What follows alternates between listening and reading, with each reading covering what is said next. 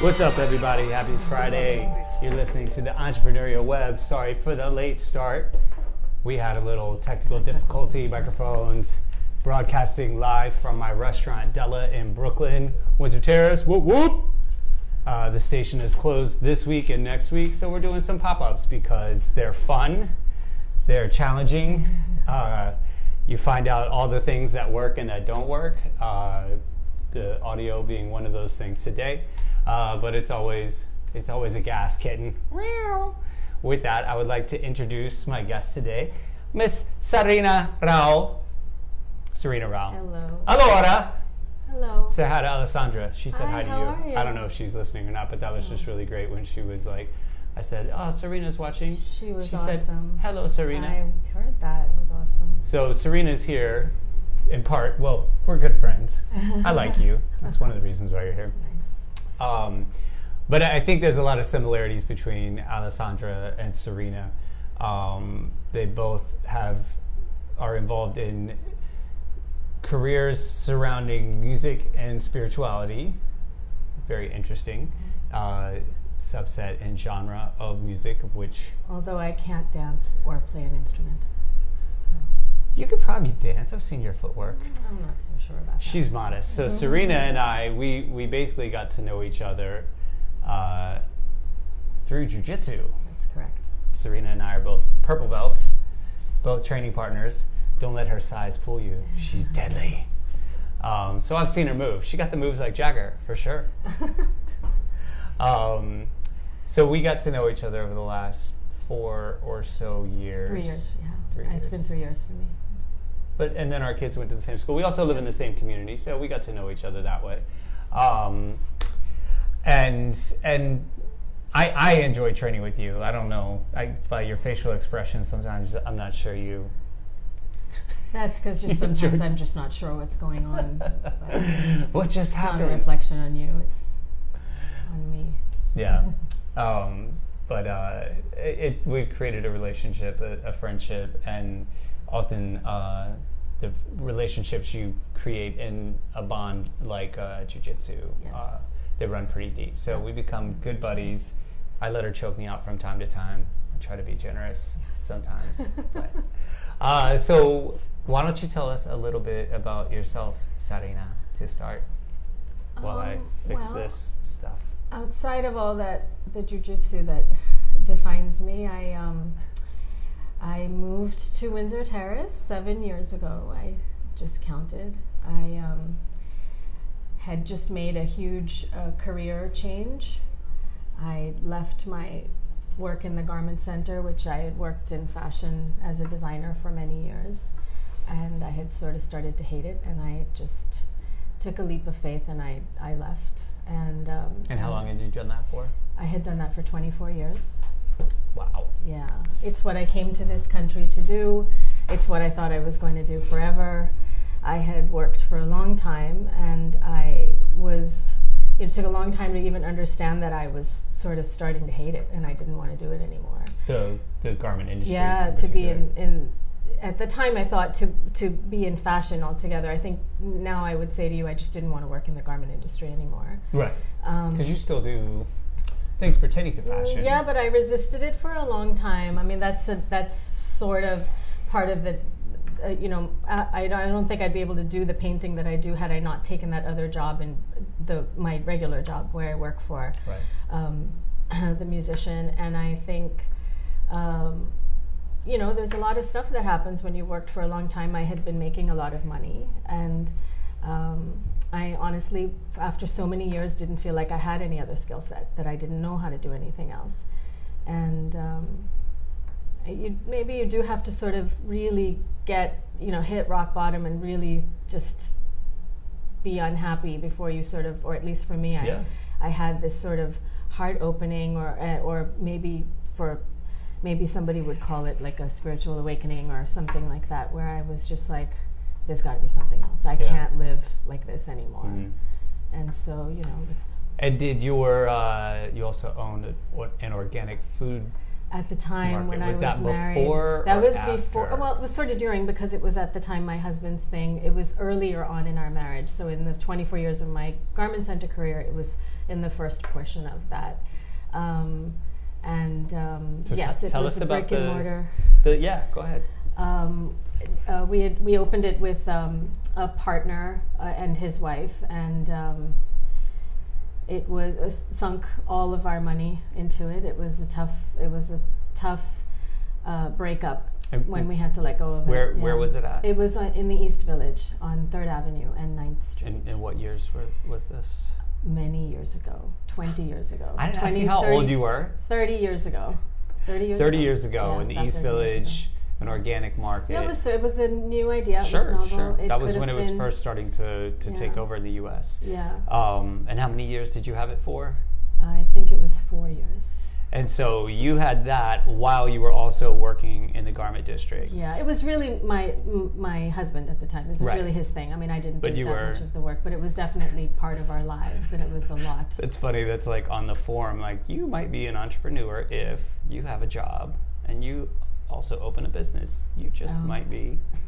You might just be really stressed out. Or which well, is what I that was. comes with Yeah. it. A little crazy. Yeah, too. it was hard. It was hard. Nice, and you were young. You were just a baby. Yes. And then, so you were born in India? No, I was born in Australia. You were born in Australia. I was born in Australia. And did you live in London too? No, Did I hear you say that? traveled. No, my father worked for the airlines when we were growing up, Okay. so we traveled a lot. I was born in Australia. I lived in India. I lived in Canada. I never knew that about you. I love it on the show because you find out things All these about things. like. I feel a little bit like I'm sort of faking it because I was born in Australia. I lived there for 7 Faking months it. of my life. It just sounds good to say, so I tell people. That, You gotta practice the accent. I just have no. I'm not really connected. I just really did live there. I've seen this jujitsu meme, and it's like this guy, and he's all banged up. His face is all mashed up from training, and he's like in his office talking to one of his coworkers. And he's talking about this guy that he trains with and how they're best friends and they have this great relationship. And he's like, "What's the guy's name?" He's like, "I don't know." No. Like you just Yes. It creates. I was saying earlier, it creates these relationships, and Yeah. you didn't. Jiu-jitsu is amazing. So yes. you're Australian. So you're I am Aborigine. Australian, Is that? Yes. Are you good with the No, with the boomerang? I just finished saying that I left when I was 7 months old. I thought they taught him early. Nope. Then. Not that Awesome. early. Cool. So fashion, food, martial arts. How the fuck did you end up working in the music industry? So I think, sometimes when you take a leap of faith, you don't exactly know. That's the point of it. You don't know Right. where you're going to land. And I packed up my kids and I moved here to Windsor Terrace, and I was looking for work because I still didn't know that I could do anything else. I still was thinking maybe there's a different type of job I can get. Maybe there's something that I can I still look good on a resume for this particular person. And I went on a bunch of interviews, and every time I had to fight this like sinking feeling in Right. the pit of my stomach that I just didn't want to do this.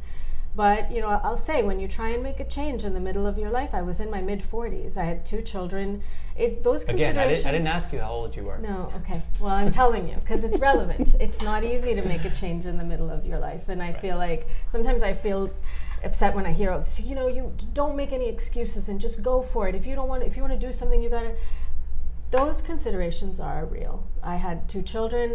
There was no couch surfing Right. happening for me. Right. I had to land someplace where everyone could be okay, and so I kept looking for that work that I thought was going to get me that big salary and was somehow going to make it just a little bit better. And in the meantime, my sister Nina, that lives in the neighborhood, she was the manager for this musician. Now, I think it's relevant that she's also a musician, but they sing devotional music. So the people But not like Billy Graham devotional music. Well, I mean, it's from the Hindu tradition in Right. India. There's I just a thing wanted to called distinguish kirtan. that. Yeah, kirtan. It's not holy rollers. Yeah, call and response. And it's a beautiful community to be in and surrounded by people who are on a spiritual path, or just basically everyone looking for sort of a better way to live, to be happy, to be content. And it was wonderful to be part of that, and to have their voices around me all the time was also very beautiful. Going through that transition. Volunteered to help them. Yeah. I volunteered because I, again, didn't believe I had any skill set to actually legitimately work there, nor were they hiring at the time. And I'd say it was one of the best things I ever did. I gave myself to it. I didn't have a lot of worry about whether I was going to be worthy or any of that kind of, all that mental stuff that happens sometimes. And I just did what they needed me to do. And it was a great experience. And as I sort of eased into it, one thing led to another. And then they asked me if I wanted to have a job. And I was overjoyed. I let go of the idea of, making a big salary and all of that stuff, because I could just feel that there was actually happiness on this other end over here, and I hadn't felt for this a long was like time. right after like the economic meltdown too, right? All around me, every single person I knew was getting laid off except for me. That's what I wanted. I kept thinking, well, I was glad that it wasn't me, but at the same time I was like, well, and then finally I did get this great job. It was actually one of the best jobs I had in the garment center, and it was a new division of an older company, and they closed the entire division down. And that is what sort of was the catalyst for me to say, okay, this is my out, and I'm going to take it. And so I didn't really know where any of it would go. I counted the other day, it's 6 years now that I've been working with them. I still sometimes say, 3 years ago, and time has just gone by, and it's been amazing. I had to learn everything. I didn't know anything about being in the music business. I work on the back end, so I do things like registering tracks and things like that, and putting albums together. I'm not a musician. I sing in the shower. Nobody's interested in hearing me otherwise, and so it was great, to be able to learn something at this stage in my life, and I get to work from home. Mm-hmm. All of those things were a really good. It made taking the pay cut less and less of a big deal. And it was, I hear that as a consistent theme from a lot of business leaders these days. Not all of them, clearly, because there's some of them that are like, you got to get that money. Yeah. But a lot of them, in particular the ones that I gravitate towards, discuss, think of being happy. A balance. Yeah, don't worry about the extra zero in your bank account, because you can't take it with you when you go. Right. And like when you're old and you're sitting back and you're looking at your life, are you going to care about that zero or about how you lived? Yeah. So I usually start every show with a quote of the day. Okay. And then we dance. Okay. No, I'm kidding. You dance. I just want to see you dance. And because things just kind of started a little rocky because of the tech aspects, but I also wanted to like kind of slide this in at a certain point, because I usually quote like Tony Robbins or Simon Sinek or somebody like that, but today I'm quoting you. What are you going to So we did a focus group, which was also kind of inspired by you. Oh, okay. In this very room where we're sitting, different orientation, but same room. Yes. Where we just brought together a number of people from different backgrounds, so real estate agent, Serena, a coffee broker, and a gentleman that owns an online tutoring company, and just chewed the fat about outreach, representation, a little social media, a little social branding, but just like who are you, what are you, business identification, competition, things like that. And I find that anytime we have one of these little meetings or there's a broadcast, a show, there's always a little gem. There's like a 5-second gem, and Serena offered it that night. And it has to do with what you said, directly pertaining to what you said about how you got involved with your current situation.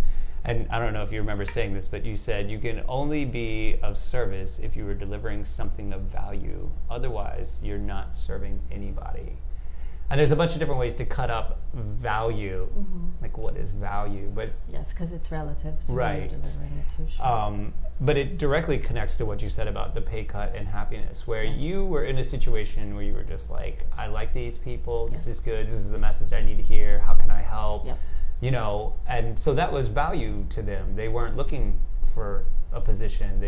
You just offered something with no real expectations. Right, no agenda. Yeah, exactly. And then a lot of times that can turn into some really good stuff. Yeah, I'm not a religious person.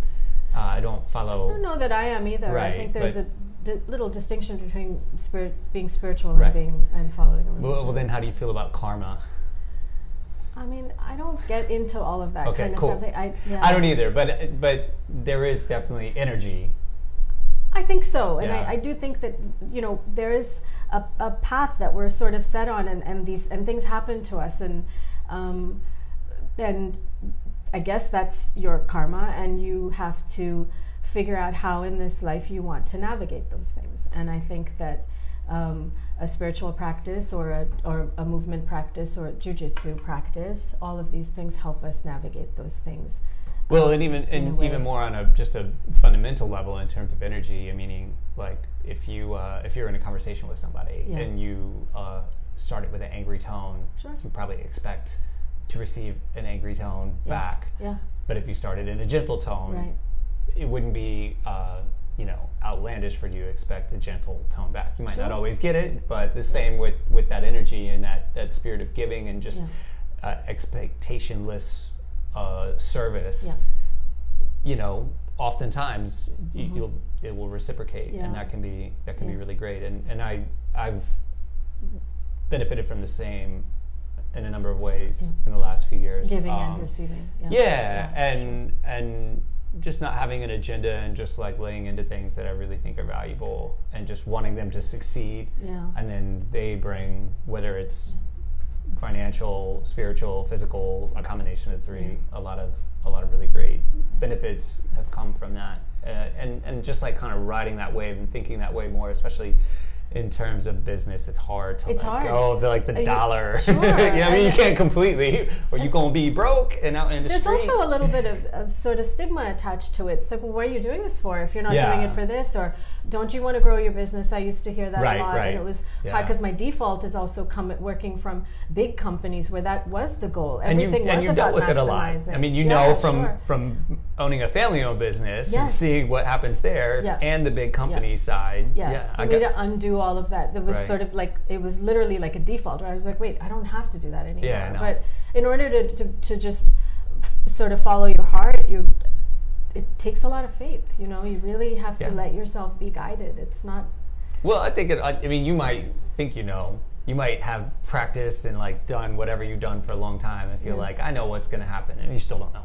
No. It's always a leap of faith. It's just a matter of what you've convinced yourself what the outcome is, the potential outcome is going to be like. You have no idea, and I think the more you embrace that, the smoother things can go too, and be very jiu-jitsu like response, just like feel where the pressure's coming from instead of thinking I'm going to smash that pressure and push back. The softer you become. I mean, that's. I was having a conversation with somebody the other day about making making a transformation in your life, and I was like, you sort of soften against the stuff that's coming at you, so that you can find your way around it. And when you don't have a choice, like when it's bigger than you, it's overwhelming. Yeah, it's kind of like when you and I train, and I'm just like smashing your face into the mat. Yes, exactly. That's exactly how it is.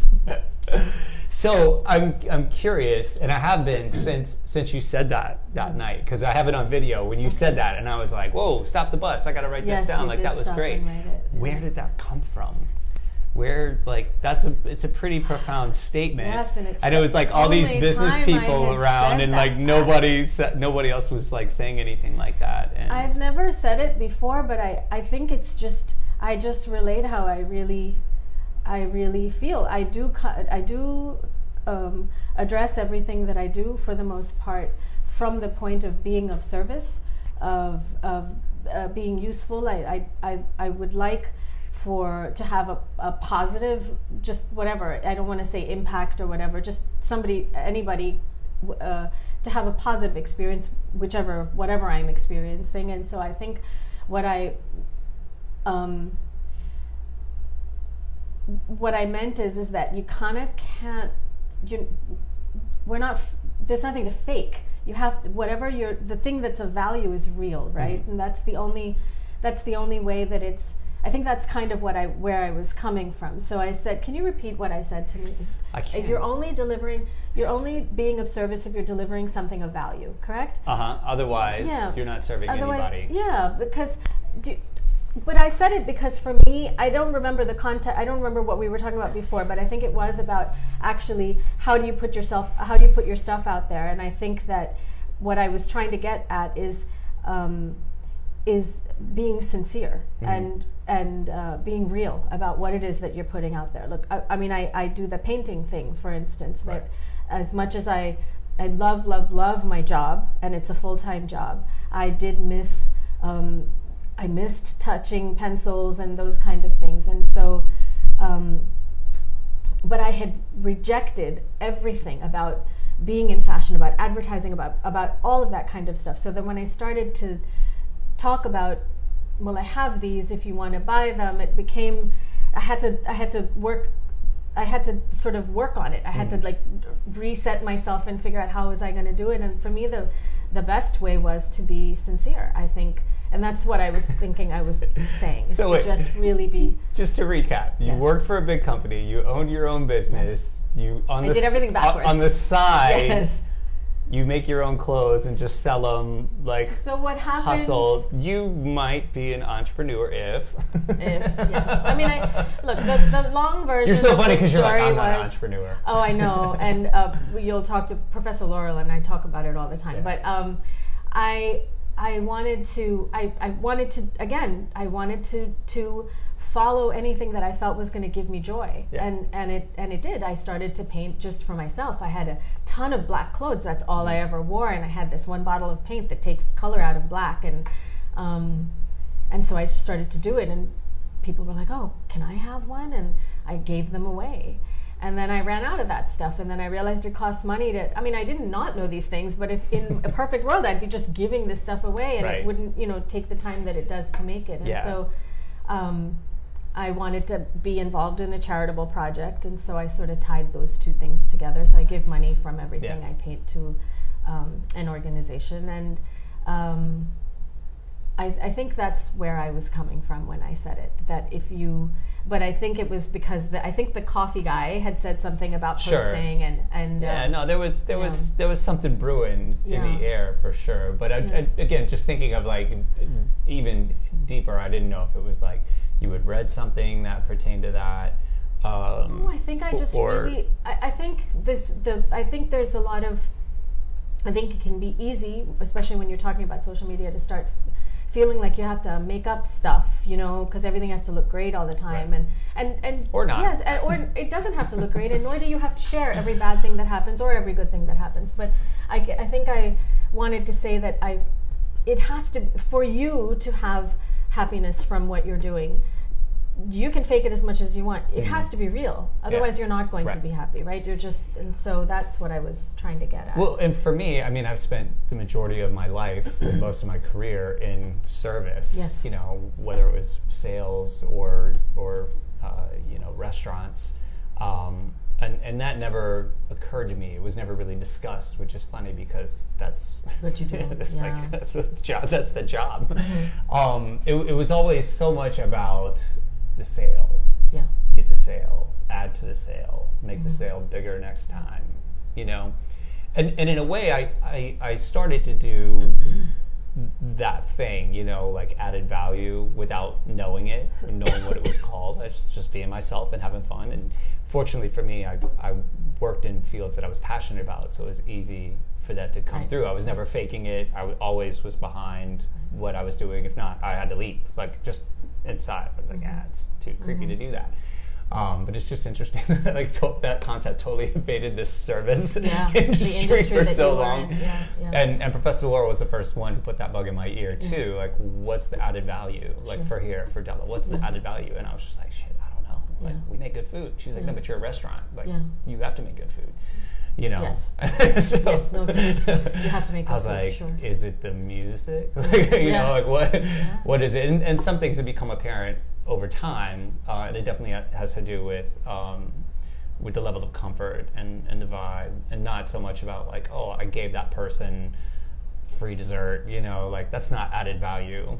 You know, there's so many deeper levels to it, and I feel like I'm just scratching the surface, but it's completely foreign to me after being in the service industry for so long, like 25 years. It's like, well, I mean, it's funny how these things happen, but I think it's like me being unhappy in the garment center for 24 years and I had just sort of decided that there was no way out.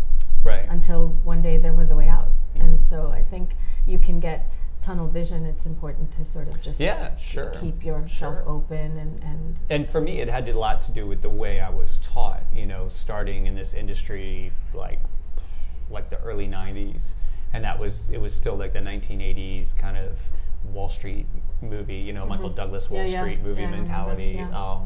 And a lot of the people that I work for, even though they were like nice guys, you know, good people, that was just the pervasive mentality at the time.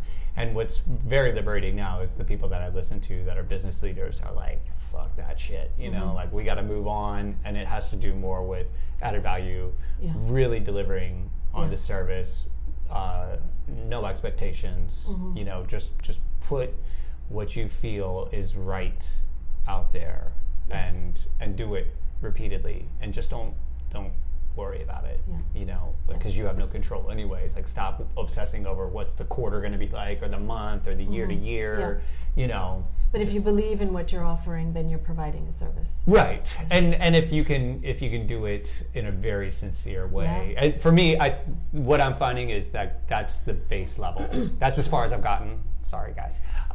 So far is to do it in a really sincere and thoughtful and honest way. I feel like that's a good foundation, and that there's a lot of other layers that I'm just not aware of yet. But I feel like that's a good place to start. Yep. And so that was the situation for you once you came on board with this musician who's quite. His name is Krishna Das. For some people may or may not know him, and he's quite popular. He plays internationally. He does. He tours just like a regular rock musician. Like a rocker. And so there is he's plenty like the of rock work. And roll haiku guy, right? Yeah, there's plenty of behind the scenes work for him. It's beautiful to see, you know, if I can help him do his thing and he's helping so many people, then I feel like that's tons of service, right? Purposeful, the work that I do behind the scenes, and so I'm really so grateful to be able to do it every day. I wake up thinking about that, and my older sister is the person who's my immediate boss, and she also is a singer, and I still sometimes pinch myself that I get to wake up and do this, and do it from my home, and pick up my kids from school. I mean, my kids are big now, but when I started this, they weren't, you know, and it was. But I still want to say, I feel very lucky, but I still want to say that there was an openness. I was not looking in the same box anymore. And that, I think, was hugely helpful for me to be able to think that this was an option, to offer myself, for them to feel it from me, or to feel like they could trust me to do something or whatever. So it was really... it was great. That's why it was sort of surprising to me when I started to feel like I needed something else, you know, and when I started to paint. But I think that was more that I'm sort of an artist. I'm an artist at heart. Like, that's it's inspirational as well. Like you I think you were probably feeding off of that energy, and it fueled another part of your brain that brought you joy. I was with all these people that you know, that sang or played. I mean, there's a bunch of really amazing musicians too that play with them, and they're all doing the thing that speaks to them. And so I think I felt like my expression is the painting. That's just the way I do it. Like I said, I don't sing or play an instrument, and that was awesome for me to be able to pursue that, and to be able to do it at a pace that, again, didn't, you know, on paper, none of it seemed nothing I did Right. made sense. None of it made any. Didn't seem like practical. It's like staring at your P&Ls over and over and trying to figure out like where to Yeah. make up a penny. Yeah. You know, I mean, you have to do that a little bit, but Yeah. so you said another thing that was really interesting. It was like you just had to look into a different box, and I think that's great advice. Whether you're looking to completely change, so maybe you're out there and you're working for somebody and you're like, this is not what I want to do. This is not feeding my soul. Like for me, I was actually a musician. I was a full-time freelance musician, playing all the time. Had like hundreds of gigs, you know, getting calls left and right, traveling, the whole thing, and I fucking hated it. I was like, this is what I went to school to do. As a kid, I was like, this is all I want to do. If I could get to the point where I'm just traveling and playing music and making a good living off of it, which I had all of that, then I'll be happy. And I got there and I was like, this sucks. Partially because a lot of what I was doing was void of substance, where the real money was at, and the things that really stoked my soul did not make that much money, at least not in that. It's funny because these things are all starting to apply to the way I perceived myself in music going back, you know, especially like 15 years ago when I had just gotten out of school and I was like, okay, I'm going to do this thing, I'm going all in on this, and I perceived myself in one particular way. I was just looking in one box. You know, and lately I had to shelf a lot of things for a number of reasons, but lately I started to look in some of those other boxes and I was like, oh, and also this maybe totally works. Yes, and I guess also I used to feel a lot of pressure that you had to, it was all or nothing, right? There couldn't be this balance. You couldn't find and seek out happiness in a couple of different places and have them all in your life and find the balance that way. And so for me, the art became the other part, and it balanced it out. The charity component to that was just my own project. We do a lot of work like that for my boss, but I wanted my own thing, and so it's not a ton of money that I give away every year, but I did come up with a little bit of a formula that worked for me, and so I guess I feel like I'm feeding from a bunch of different places, and then you have to. the final.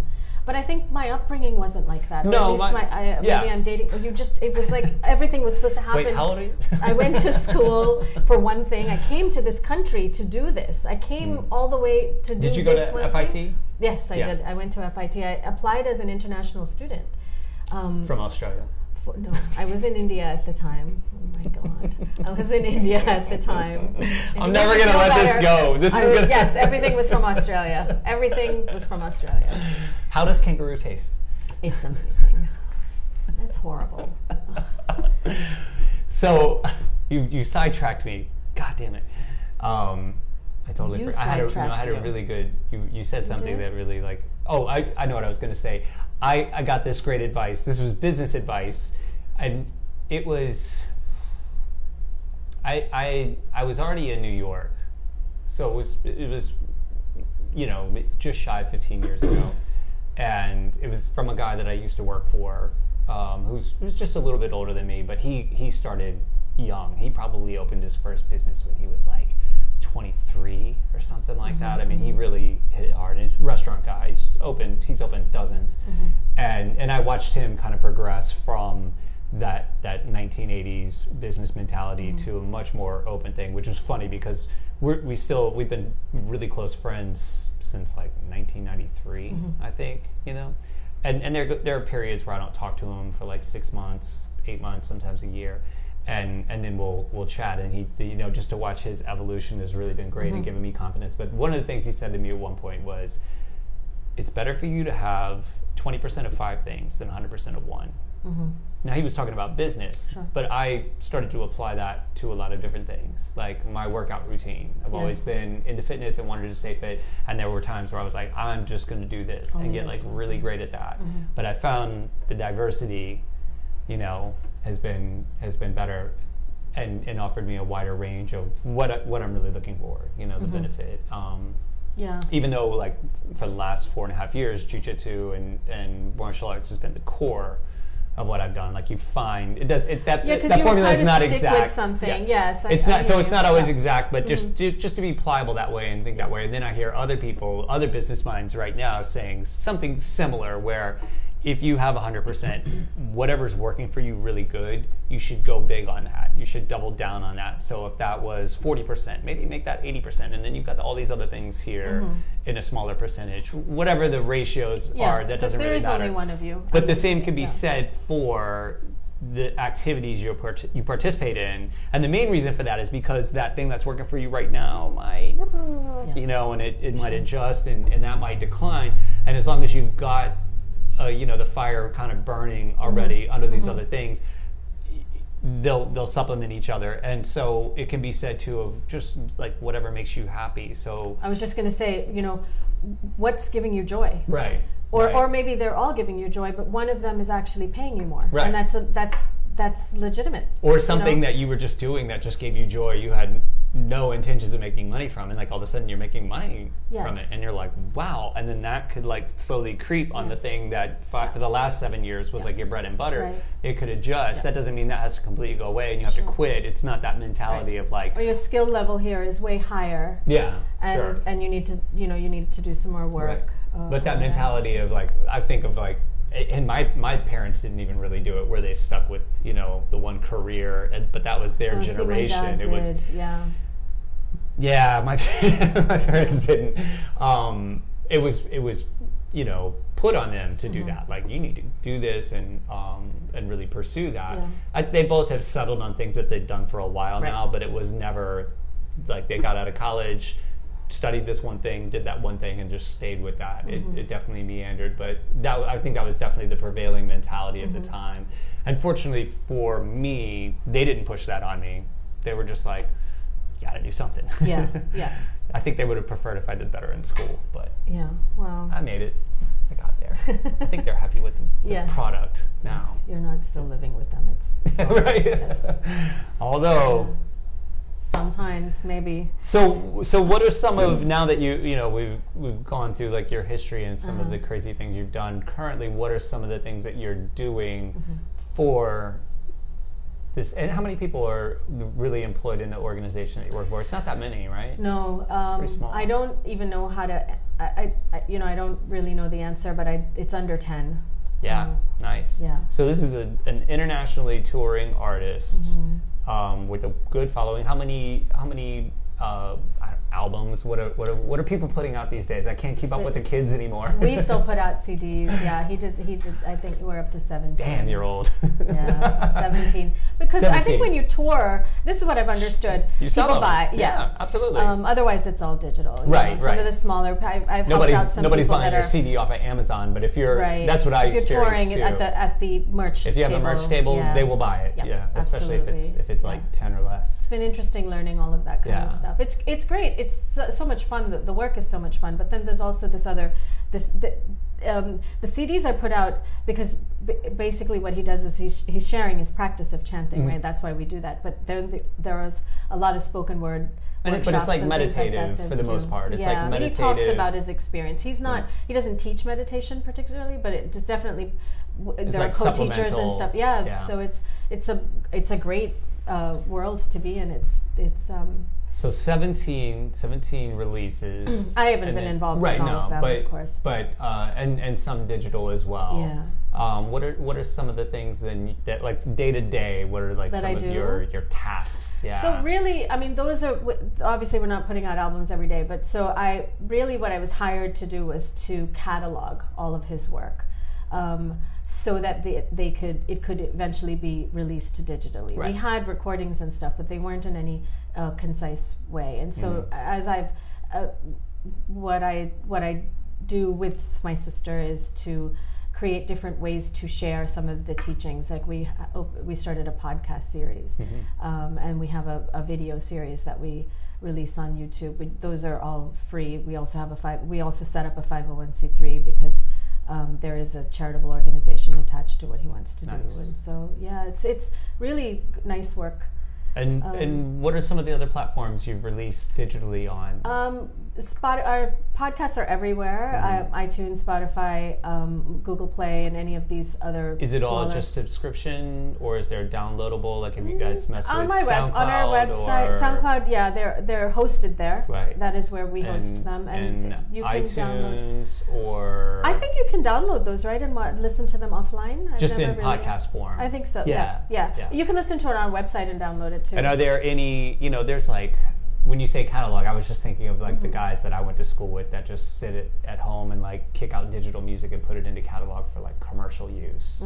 Have you all done anything like that as well? Okay. No. When I meant catalog, I meant organize. Gotcha. Like actually organizing the work. There was a bunch of stuff that had been kept but not organized. Gotcha. We didn't even really know what we had. And eventually, those things can be used for teachings in the future, and we put together an online course at one point. So yeah, it's been really good. I mean, these are things I didn't know how to do, so it's kind of awesome. Yeah, no. All those years in the garment industry. Well, I tell you what it taught me. It taught me how to be a project manager, and I think that's a big time management, being able to foresee that things go wrong. Equipment fails even though you just tested it, so you had to back up for a backup. Just bought this shit. Yeah, well, so that I think that's what it taught me, and then I was, I had some maturity, so I was able to follow through without needing a lot of supervision and that kind of thing, and I think that's why I feel like at least I've found myself a home. Nice. Yeah. And you also dabble in social media for... I do, yes, for them. It's sort of felt, it's a nice way to reach people. He has a big Facebook following. He has a big, some of the people are older, although there is an influx of some younger people that want to be, want to access the teachings. Like 50, 60-year-old is the Facebook crowd, and we found is older, like my age, and then there's younger crowd. We have a big Instagram following too, and so we divide it up. Yeah, I mean, I don't do the Facebook. There's another person that does the Facebook stuff. I do the Instagram, but even that, like, you have to learn the way people think, and there's a little bit of ADD attached to the people who do the scrolling and all that kind of stuff. It doesn't mean that it's not worth writing something if you have something that you want to say. And I think, again, it's important to be sincere. I think people can feel that, and it doesn't have to be the most artistic post. I love a beautiful picture and all that, but it doesn't have to be that. It doesn't have to be. If it's fake, it discredits it. No, I remember a long time ago I had to do a voiceover. I had no. I was going to ask you about that because I remember you doing I had to do, yes. Every now and then I do these things. Yes, it was actually a throwback picture. That was that day, actually. I did it. I was trying to help out my sister, and I had really no experience. I had done some little translation kind of stuff in dubbing of movies when I was much younger, but I didn't really have this type of experience. And so the lady that was helping me was remote. She was just in my ear. She was talking to me, and she, as I was doing it, she said to me, smile while you're talking. Like, nobody can see me. No, but she said to me, people can hear you smile. Yeah. And I thought that was amazing. It makes a huge difference, and I think what that means is that your intention gets transmitted. And I think that's the same thing for anything that you do. It's the same thing for when I paint and the patterns disappear and people are like, well, I can feel it. And I think it's important. So everything that you do, you serve food that way, you cook food that way, and people can feel your intention. It gets transmitted. It's no different than when you're recording music. Like when you're in a studio and you're separated in your rooms and stuff. People can feel your heart in it. Yeah.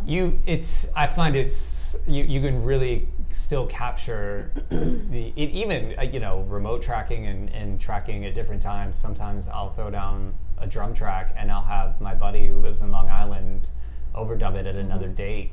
But we played together so much that we can kind of summon that live feeling that we get when we're in front of a room full of people and it's hot, I absolutely think people can hear if you're just like, I'm in a room, and they can feel your mood and have you seen some of the cartoons of it's people on Instagram in particular where they're like holding up their phone and there's like a spotlight on them and like a bag of money, but behind them it's like like bones, bones and skulls. No. And it shows them all happy, but then it shows like their soul behind them, like cowering, and the spotlight is just like really small on like what their picture is, and then the rest of it is just like. I mean, put out there whatever you want to, but just I guess for me, I'm just like, just be true to yourself. Like, just be honest with yourself about, is this where you want to be? Is this what you want to? Another one of the things that I've heard in a lot of hot discussion lately is like the social media and its place in our society and our lives and who we think we are. And a lot of people are like, oh, it's just encouraging people to be fake. And then I've heard other people say, no, it's just exposing the fake people.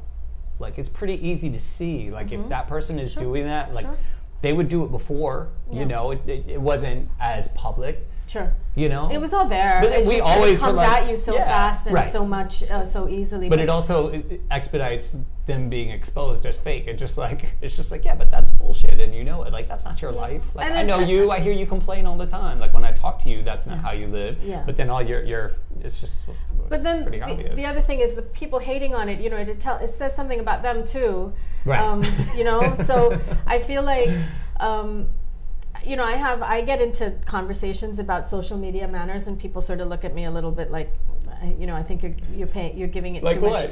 What are some examples? I always say, think of your page or your account or whatever as being at a party. You know some people, you don't know all the people. Right. You know that those people know some people that you know. Are you seriously walking in there and just ignoring everyone? Are you not smiling back if somebody smiles at you? Right. If somebody says, hey, nice shirt, you're not saying thank you? And right. So I guess I always sort of liken it to that, and I'm like, and That's great. So yeah, like, that's why there's such a thing as likes and shares and comments, and use those. Right. So you're referring to somebody, like if somebody leaves you a comment on a photo or something like that, and you're just like, don't respond, nothing. I think it's. I think if you can't, especially when we're not talking about people that have a gazillion followers, you can't keep up after a while. Right. But I think that if you are interacting, it wouldn't be a bad thing to do it. But it's also okay if you are the kind of person that just posts and you don't look, but then you don't care if anybody sees. There's a lot of different types of personalities. Like for you and I, especially like your job, you use it for outreach. So This is where I think it is important. Yeah. If you're trying eventually to sell something, or have somebody come someplace, or eat at your restaurant, just or some buy kind a of ticket, interaction, or buy they my call pants, or conversion. Yeah. I hate all that stuff. It makes me nuts. But I think at that point, like that then word. There has to be some kind of a give and take. There has to be this sort of respect that you have for the person that you need, basically. Right. And so sometimes people are like, you're the problem because I'm putting so much weight in. What's the big deal? It doesn't occur to me to like this, that, and the other. People scroll, and I do think people just do it without thinking. For some it's people, not this calculated. It's just entertainment. Yeah. But at the same time, I feel like the platforms can be really useful. I know people say I'm sick of my feed. I'm like, well, just make it so that you don't have to be sick of it. If you care about environmental issues, then follow people that do good work. There's a lot of people doing really great work and putting out really good content.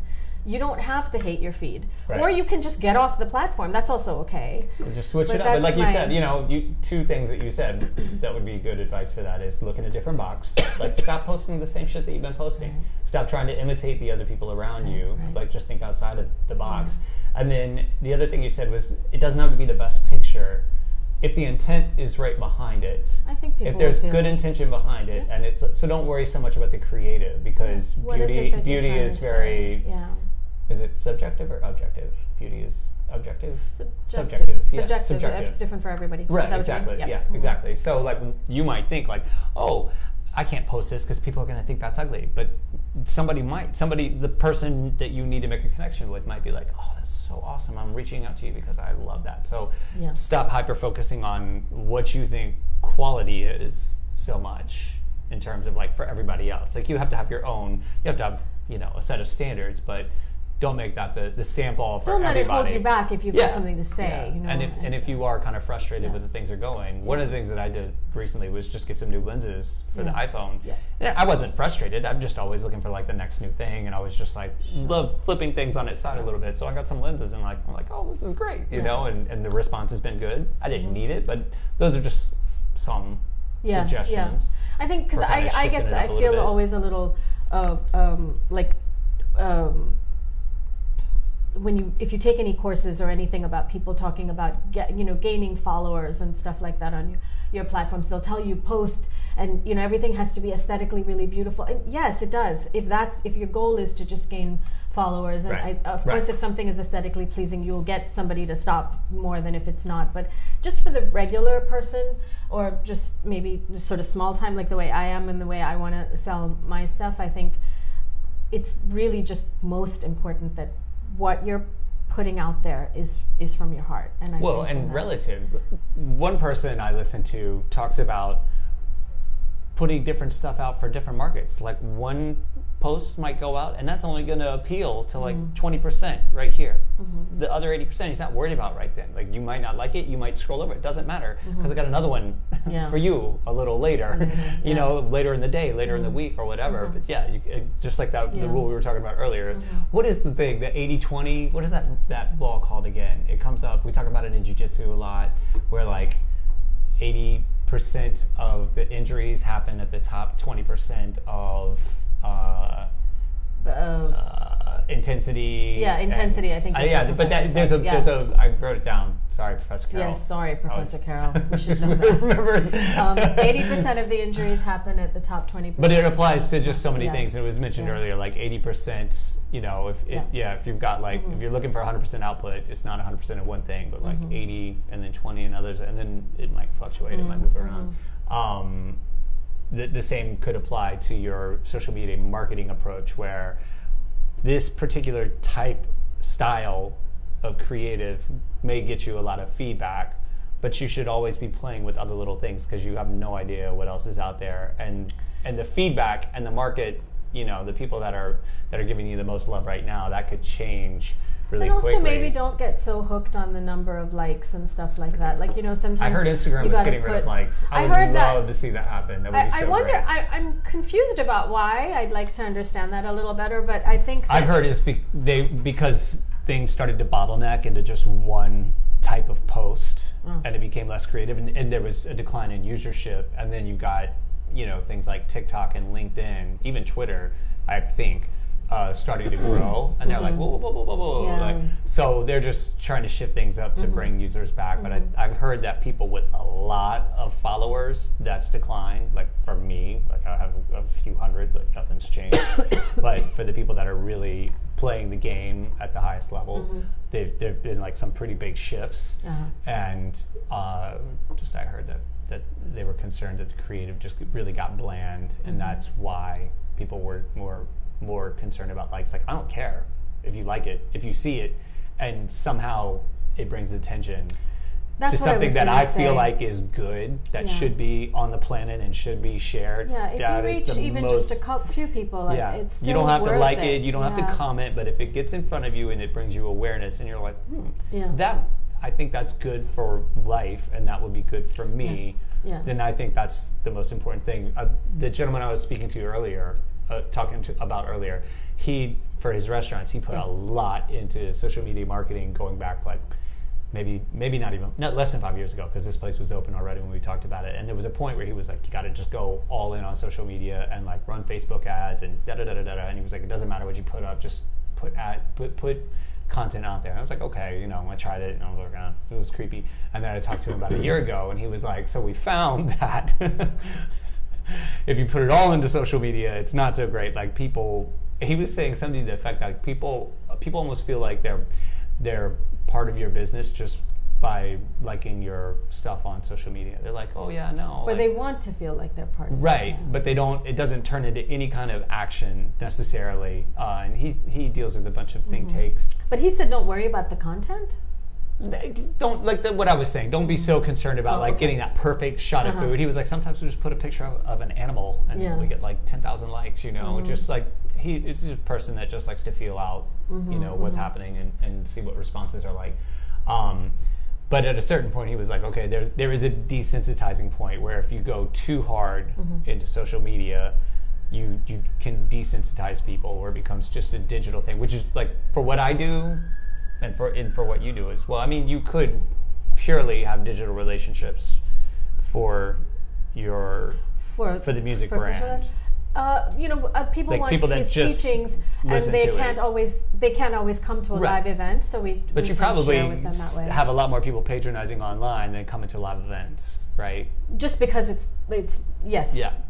I mean, there's overlap. But you can't get dinner digitally. You can't eat. Right. Exactly. Pictures of food. Right. And you can't watch a jiu-jitsu video and get in better shape. Sure. So I always think of it more like a dating app where you start the conversation digitally, but it's to be intimate. Like you don't get on a dating app, right? To just have a digital relationship. Right? Sure, it needs to. It's like we're going to go out, and then it might. Yeah. So I always think of it that way, where it's just the beginning of a conversation that hopefully will become intimate. So whether you like it or not, whether you comment, if you see it, and I get feedback that says like people saw it and the response is not bad, and it turns into something that would be intimate later. That for me is the goal. That's like the end prize. Is just to create the intimate relationship. I believe in the things that I'm doing. It sounds like you do too. Like not just for yourself. Right. Like this is good. This is good stuff. So that's a good tool. Good utilization, a good approach is like stop thinking so much about getting a bunch of likes and having like gazillion followers. Just are you representing? Are you being sincere? Are you being honest? Is it bringing you the kind of attention that you want? Yeah, it is nice to receive positive feedback. It is nice to have a tangible way to understand whether you got the positive feedback. I mean, you need some sort of analytics. But the analytics are only available to people with business accounts, and that's why I'm a fan of what I call the manners, and I think we are putting things out for a particular reason. Yeah, we're going to do a book called The Manners. Where we are putting, my Instagram account is sort of like a diary for myself. So sometimes I put stuff up just to earmark certain times in my life and things like that. But I just think everything we do should always be mindful in whichever way it can be, and then whatever that means for you or me or whatever the outcome is, it's okay as long as it's mindful. It feels like. Everybody's going to do something differently, so I think that's okay. But if you want to hate on social media, no problem. If you want to love it, that's also okay. You want to take a bunch of selfies, it's okay. You want to fight, that's okay too. Yeah. We'll take you down. Yeah. Wow. No, that was great. I think we should end with that because I was going to say you have the final quote and you just banged it out again without me even prompting you. So yeah, I did have one that I came across this morning. Go for it. Yeah, you may share. So it's a quote that I loved for a long time, and I just came across it, and it goes like this. It's by Ram Dass, and he says, "If you have certain desires about the way things ought to be, you can't see how it is." Right. Did you like that one? I did. Yeah. Good. No, you gotta. Someone said to me once, very similar. She was a massage therapist. She studied at the Edgar Cayce Center in Virginia Beach. Are you familiar with Edgar Cayce? I used to know a bunch of body workers for a minute. So when I lived there, she was married to the West Indian lead singer of the reggae band that I was in at the time. I was a child. I was like 17, 18, and they had kids my age. But she said, because I was, at the time, it's very tumultuous for me, and things were just flipping over so fast. I was going from being a teenager to like being a man to being out on my own, and I had big expectations. And she said, just try to grasp this, young buck. She was like, life often will not turn out the way you thought it did, but often the way you expected it. So stop being so hyper-focused And when you have like, I mean, that's like almost Buddhist, right? You know, like when you have desires, when you have these worldly things that you can't really appreciate. Yeah. Or if you have some idea of something that needs to be a particular way and it's not that way, you lose sight of what you actually Well, you lose have. sight of the abundance that's there. It might not be what you wanted, but it'll be pretty much what you needed, unless, you, God forbid, you're in like civil war torn country or you know, like real treachery. Sure. But outside of that, if you can loosen the reins a little bit, you realize there is a certain abundance out there that will give you what you need, and enough to get you, I'd say, to the next level and probably beyond. But it takes really like letting go of your preconceived notions and desires. And that was awesome. High five. That was great. Awesome. Much. All right, everybody. Thank you so much. We're going to head out. Sorry we went a few minutes over. We started a little late. Next week, we're going to do the same thing. Not with Serena, somebody else. She'll be back. Another special holiday broadcast. Well, this will be post New Year's. The station will still be closed. We're going to do it right here, although in a different orientation. Not the same orientation every time, because I just like to mix it up a little bit. But hopefully you got some value out of this. I did. Thank you for having me. Thank you, Serena. Happy holidays to everybody. Yeah. Enjoy your New Year's. Be safe. Be happy. Try to recognize the abundance that's around you, especially this time of year where you get stuck with family and people that maybe there's some agitation with. Let the reins go a little bit and just to try to enjoy what's there. All right, everybody. Have a really awesome weekend. We're going to see you next week. Peace.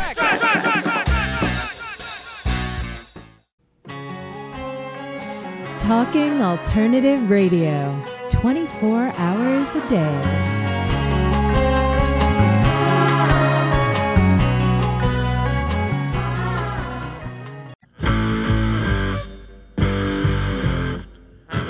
Do you run or are ready to open your own business? Hi, I'm Jeremiah Fox. I've been operating and opening small business for the last 25 years, and I'm the host of the new show, The Entrepreneurial Web. Tune in every Friday at noon Eastern Time for insights and stories on the nuances of running small business right here on Fridays at noon, talkradio.nyc.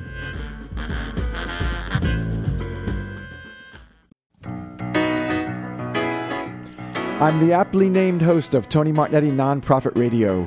Big nonprofit ideas for the other 95%. Fundraising, board relations, social media. My guests and I cover everything that small and mid-sized shops struggle with. If you have big dreams and a small budget, you have a home at Tony Martignetti Nonprofit Radio. Fridays 1 to 2 Eastern at talkingalternative.com.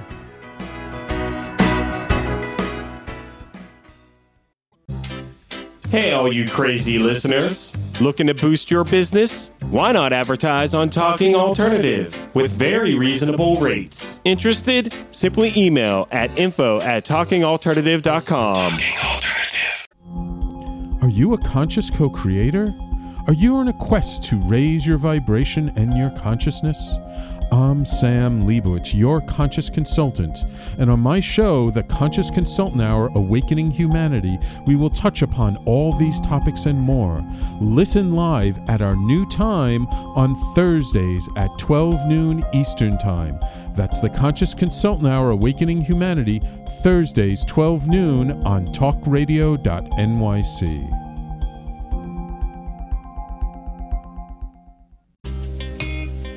You're listening to the Talking Alternative Network at www.talkingalternative.com. Now, broadcasting 24 hours a day. Talking Alternative. Do you love or are you intrigued about New York City and its neighborhoods? I'm Jeff Goodman, host of Rediscovering New York, a weekly show that showcases New York's history and its extraordinary neighborhoods. Every Tuesday live at 7 p.m., we focus on a particular neighborhood and explore its history, its vibe, its feel, and its energy. Tune in live every Tuesday at 7 p.m. on talkradio.nyc. You're listening to the Talking Alternative Network.